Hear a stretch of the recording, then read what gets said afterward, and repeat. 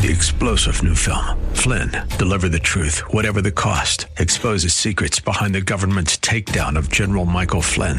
Flynn knew what the intel world had been up to. He ordered the first audit of the use of contractors. This set off alarm bells. He told the truth. He was the most dangerous person for Donald Trump to hire. They had to get rid of Flynn.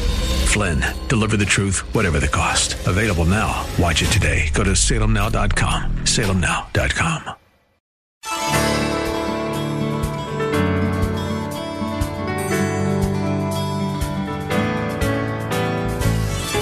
Hello and welcome as we lift up Jesus with Pastor Dudley Rutherford. I'm Kyle Welch, and we're glad you are joining us for tonight's broadcast. Have you ever asked yourself the question, who is Jesus? Or what does it mean to be saved? How about questions like, what is eternity? Or is there really a God, and where is he when I'm truly suffering?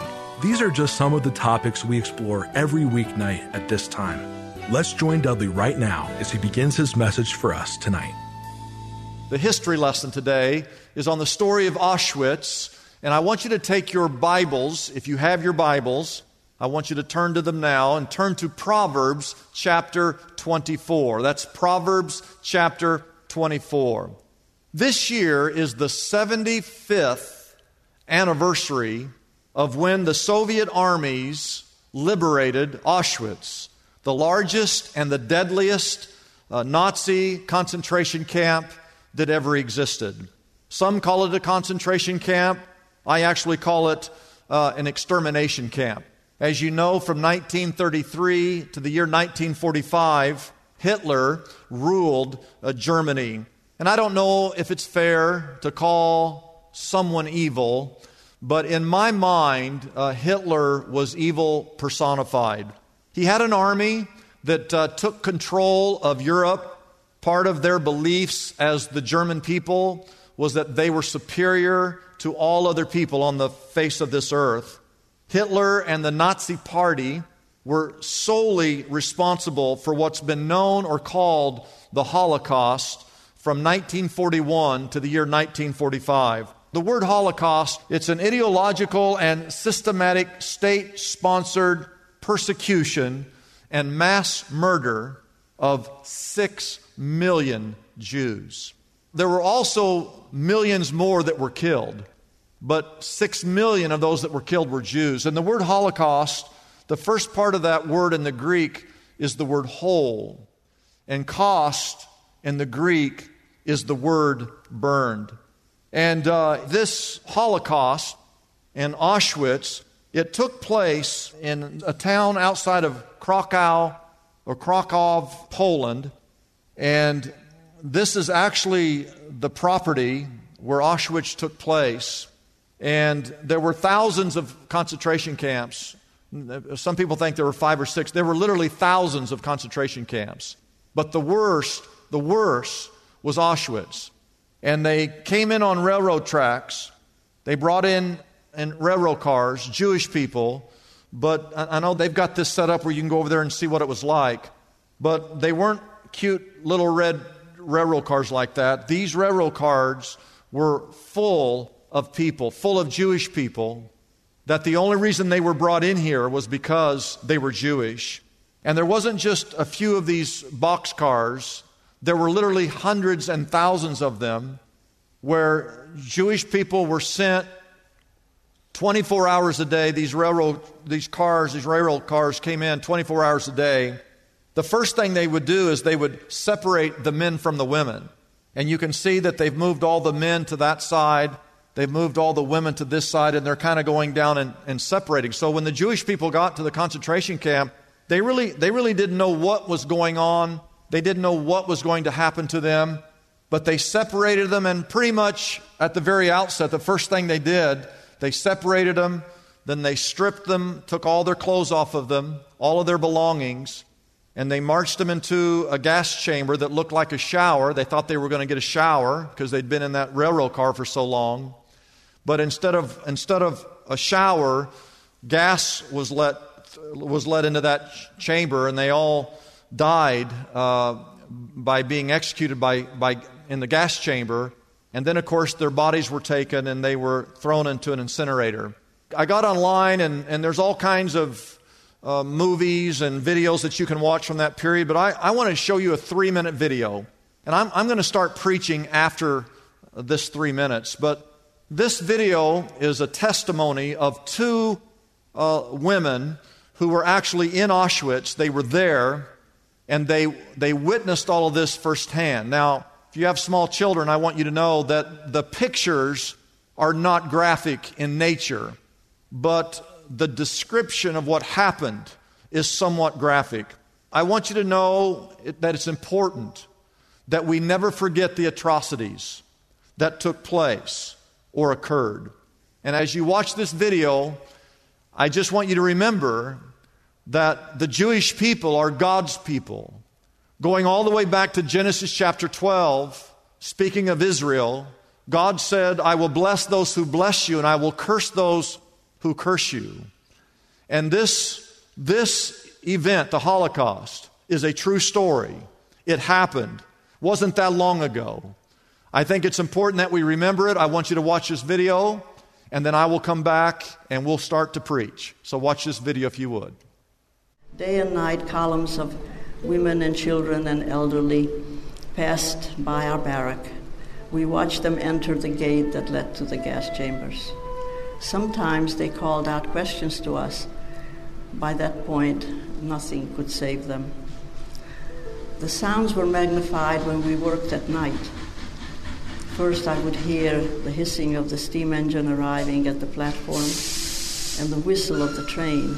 And then within a half hour, hundreds of women, children, and elderly would pass by our barrack and disappear into the entrance of the gas chambers. Those arriving at night saw the smoke and flames belching from the chimneys and even burning bodies in open pits. It looked to them that they were being herded into open flames. They prayed and cried and screamed, and I would plug my ears with my fingers. Day and night, the transports kept coming. The 5 gas chambers and crematoriums operated day and night, killing as many as 10,000 people a day. Auschwitz was designed for one primary purpose: genocide. Blueprints of the facility show deliberate designs implemented to make large-scale gassing and cremation an efficient operation. The sheer number of murders that took place there on a single day was inconceivable, even for someone who witnessed the horror firsthand. I was at a window, I was looking, I saw them. They even called out questions to us. I saw these women, these beautiful little children, babies, sitting on the road waiting their turn. And I would, my eyes saw it, my brain didn't accept it, and my whole system didn't accept it. That's how I think I coped. And not just in retrospect, but I know that I did not have the ability to absorb it. Although they were already losing the war, the Nazis seemed even more determined to murder as many Jews as possible. Irene and her family were among the more than 424,000 Hungarian Jews deported to Auschwitz in just 8 weeks. The killing machine quickly reached capacity. The killing was backed up. 5 crematoriums, gas chambers worked day and night, but it still was backed up. And so these people are waiting their turn. They're at the gate, and they have no idea what they're waiting for. And that is my mother. And these 2 little boys next to her are my 2 little brothers. And they have no idea, but they are waiting their turn. And searching for my sister, she is not in the picture. Although I certainly understand what happened to all of them, it is still a painful thing to think that she was having to go through this terrible time by herself. There are no words to explain the evil and the terror of the Holocaust. The genocide of 6 million Jews, of which 1.5 million of them were children. And 1/6 of all the Jews that died in the Holocaust died at Auschwitz. And that's the history lesson, and we're going to go on with our sermon, but that history lesson is a backdrop for our sermon today. And I want you to again look at Proverbs chapter 24 and look at these words. This is in the Bible. This is for you. This is for me. It says that we as believers in God and Christians, we are to rescue those that are being led away to death. We are to hold back those who are staggering towards slaughter. That's verse 11. Now that word rescue, and I want you to write this down if you're taking notes. In the Hebrew, the word for rescue is the word natsal. And the Hebrew word for hold back is the word kasak. So 2 Hebrew words, natsal and kasak. And these 2 words, rescue those that are being led away to death. This word, natsal, is a picture. If someone a friend of yours was in a river, whitewater rafting, and the river was fast flowing and they were going to drown, and you were standing on the shore, and you looked and here came your friend about to die, and at the last second you reached out and you pulled that person from that river. You would be rescuing that person. The word kasak, and to hold back, a picture of that, imagine your son or your daughter as a young boy, as a child, and they were getting ready to run out into the middle of a very, very busy street, like the freeway or maybe Rinaldi during rush hour, and you looked over and you saw your child getting ready to run out into the street, and at the last second, you as a parent, as an adult, you ran over and you got in front of that child and you held them back from going out into the middle of the street. That's what these 2 words mean. And the Bible says that we are to rescue those that are being led away to death, and we are to hold back those that are staggering towards slaughter. Verse 12 tells us, if you say, and this is the whole sermon, I want you to get this. If we say, well, we didn't know anything about it, or you say we couldn't do anything about it, if you come up with some excuse, the Bible says, does not He, God, who weighs the heart, perceive that you're basically making an excuse? Does not He, God, who guards your life, not know what's going on? And then it says, will He, God, not repay each person according to what he has done? I have 3 points. I'm going to go over them quickly. Point number 1, you and I cannot feign ignorance. We can't just make up excuses. Whenever you and I see people at risk, seeing people that are hurting, seeing people that are suffering injustice, especially when their lives are at stake, we cannot act as though we don't know anything about it. There have been many genocides throughout the years of time in Ireland, in Indonesia, Asia, Africa, Armenia.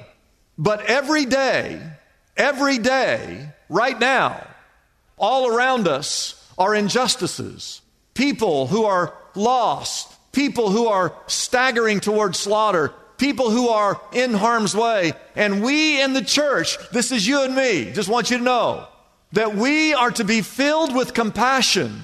We are to be compelled to action, to help rescue, to help redeem, to help protect anyone and everyone who feels as though they're being led to the slaughter.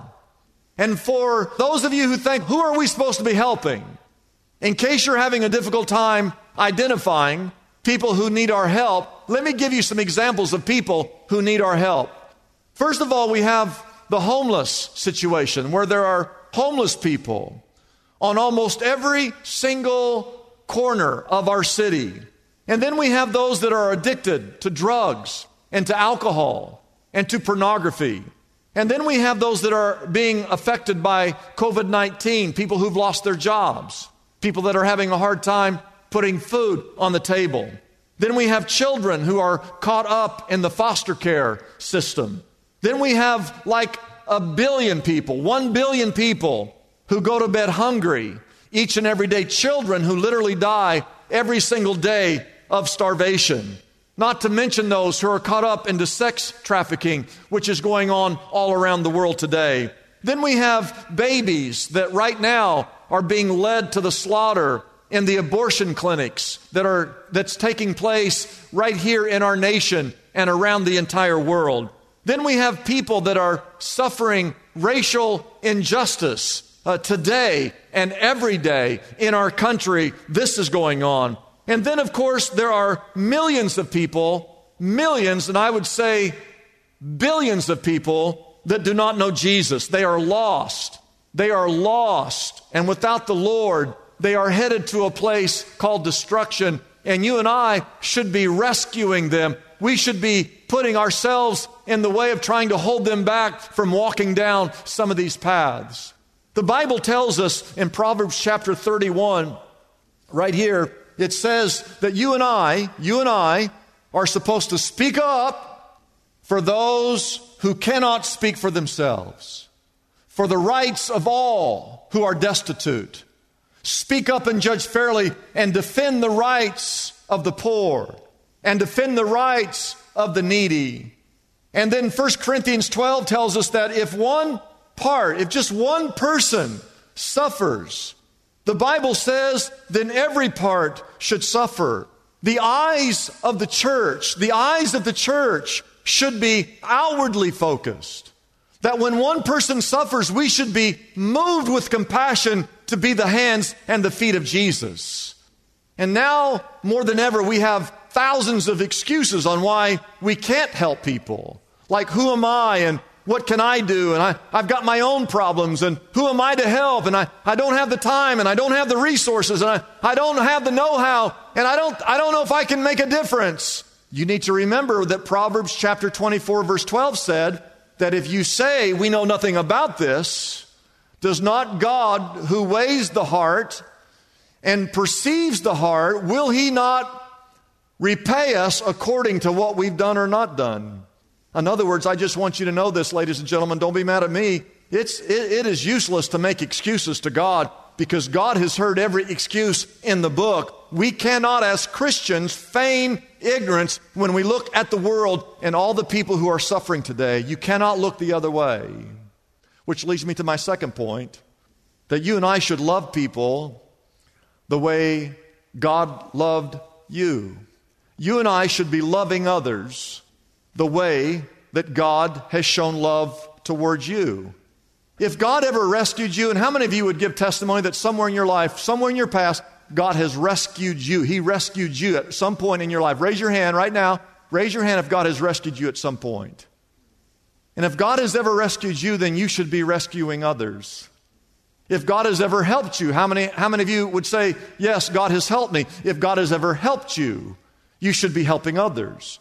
If God has ever comforted you, you should be comforting others. If God has ever saved you, you should be helping others be saved. If God has ever loved you, you should be loving others. If God has ever provided for you, then you should be helping provide for others. If God has ever forgiven you, then you should be forgiving others. If God has ever shown compassion to you, then you should be showing compassion to others. If God has ever bestowed mercy upon you, then you should be showing mercy to others.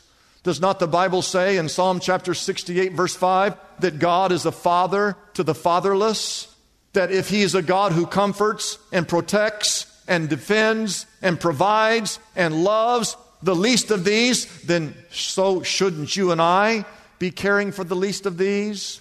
When I look at 1 John, I want you to look at this. 1 John chapter 3, it says, now this is in the Bible, this is in your Bible, New Testament. Let's hear it. This is how we know what love is, that Jesus Christ laid down his life. Oh, thank you, Lord, for laying your life down for us. But the Bible says this is how we know what love is, that Jesus Christ laid down his life for us, and we ought to lay down our lives for our brothers. He laid down his life for us. We ought to lay our lives down for others. If anyone has material possessions and he sees his brother in need but has no pity on him, how can the love of God be in him?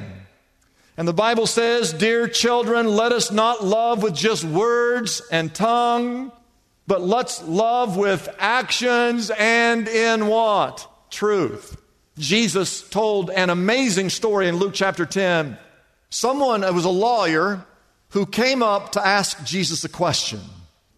And the question that the man asked, he asked Jesus, Jesus, what does it take to inherit eternal life? That's a great question to ask Jesus. I mean, Jesus can answer the question about eternal life. If you have a question about eternal life, Jesus is the guy you want to ask. So this lawyer comes up to Jesus and he asks Jesus the question, Jesus, what is the secret? What do I have to do to inherit eternal life? Well, Jesus didn't just answer the man's question. He answered the man's question with a question of his own. He answered a question with a question. The man says, what do I have to do to inherit eternal life? Jesus said to the man, you tell me, when you read the scriptures, he said to the lawyer, you're a smart guy, when you read the law, when you read the Bible, what do you think? How do you think a man inherits eternal life? And the lawyer had a good response. Luke chapter 10, verse 27. The lawyer answered, well, I think that the Bible, sometimes we think these are Jesus' words, and they are, but the lawyer somehow picked up on this, and he answers Jesus' question. The lawyer said, well, I think that the eternal life is all wrapped up to, he said, to love the Lord your God with all your heart, with all your soul, with all your strength, and all your mind, number one. And number two is to love your neighbor as yourself. And all Jesus said was, correct. You answered correctly. And he began to walk away. And the lawyer said, but I have a second question. And Jesus said, okay, what's your second question? Which is my third point. The third point is, who is my neighbor? I want you to think about this now. They're having a discussion about eternal life. Now stay with me on this.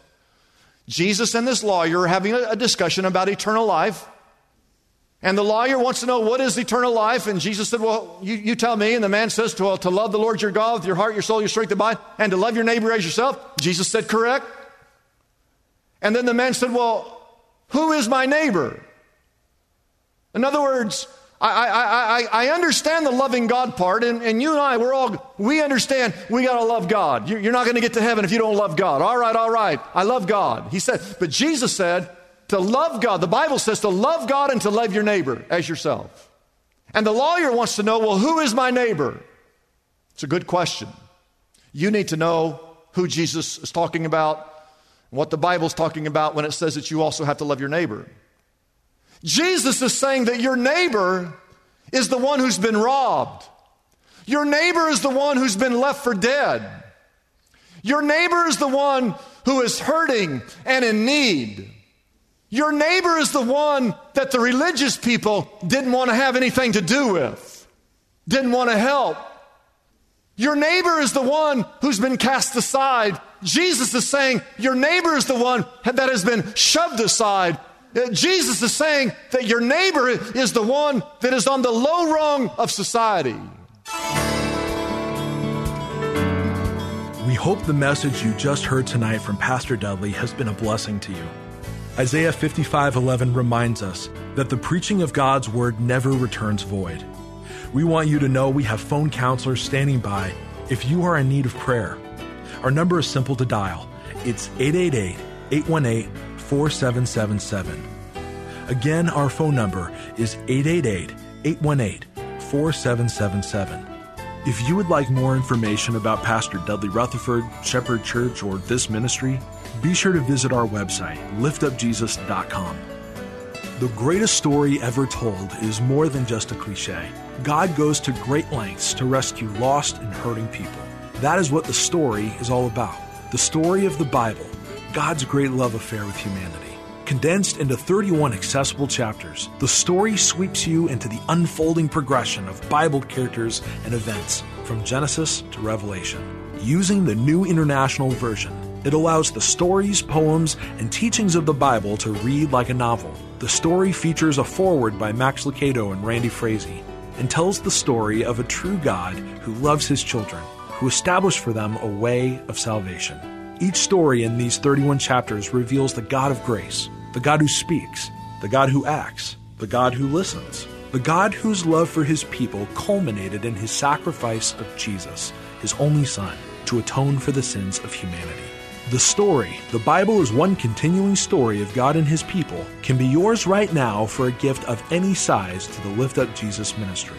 Our toll-free number is 888-818-4777. That number again is 888-818-4777. You can also order your copy of the story directly from our website, liftupjesus.com. That address again is liftupjesus.com. Get your copy of The Story. The Bible is one continuing story of God and his people today. I'm Kyle Welch, hoping you'll join us again tomorrow night at this same time here on KKLA as we lift up Jesus with Pastor Dudley.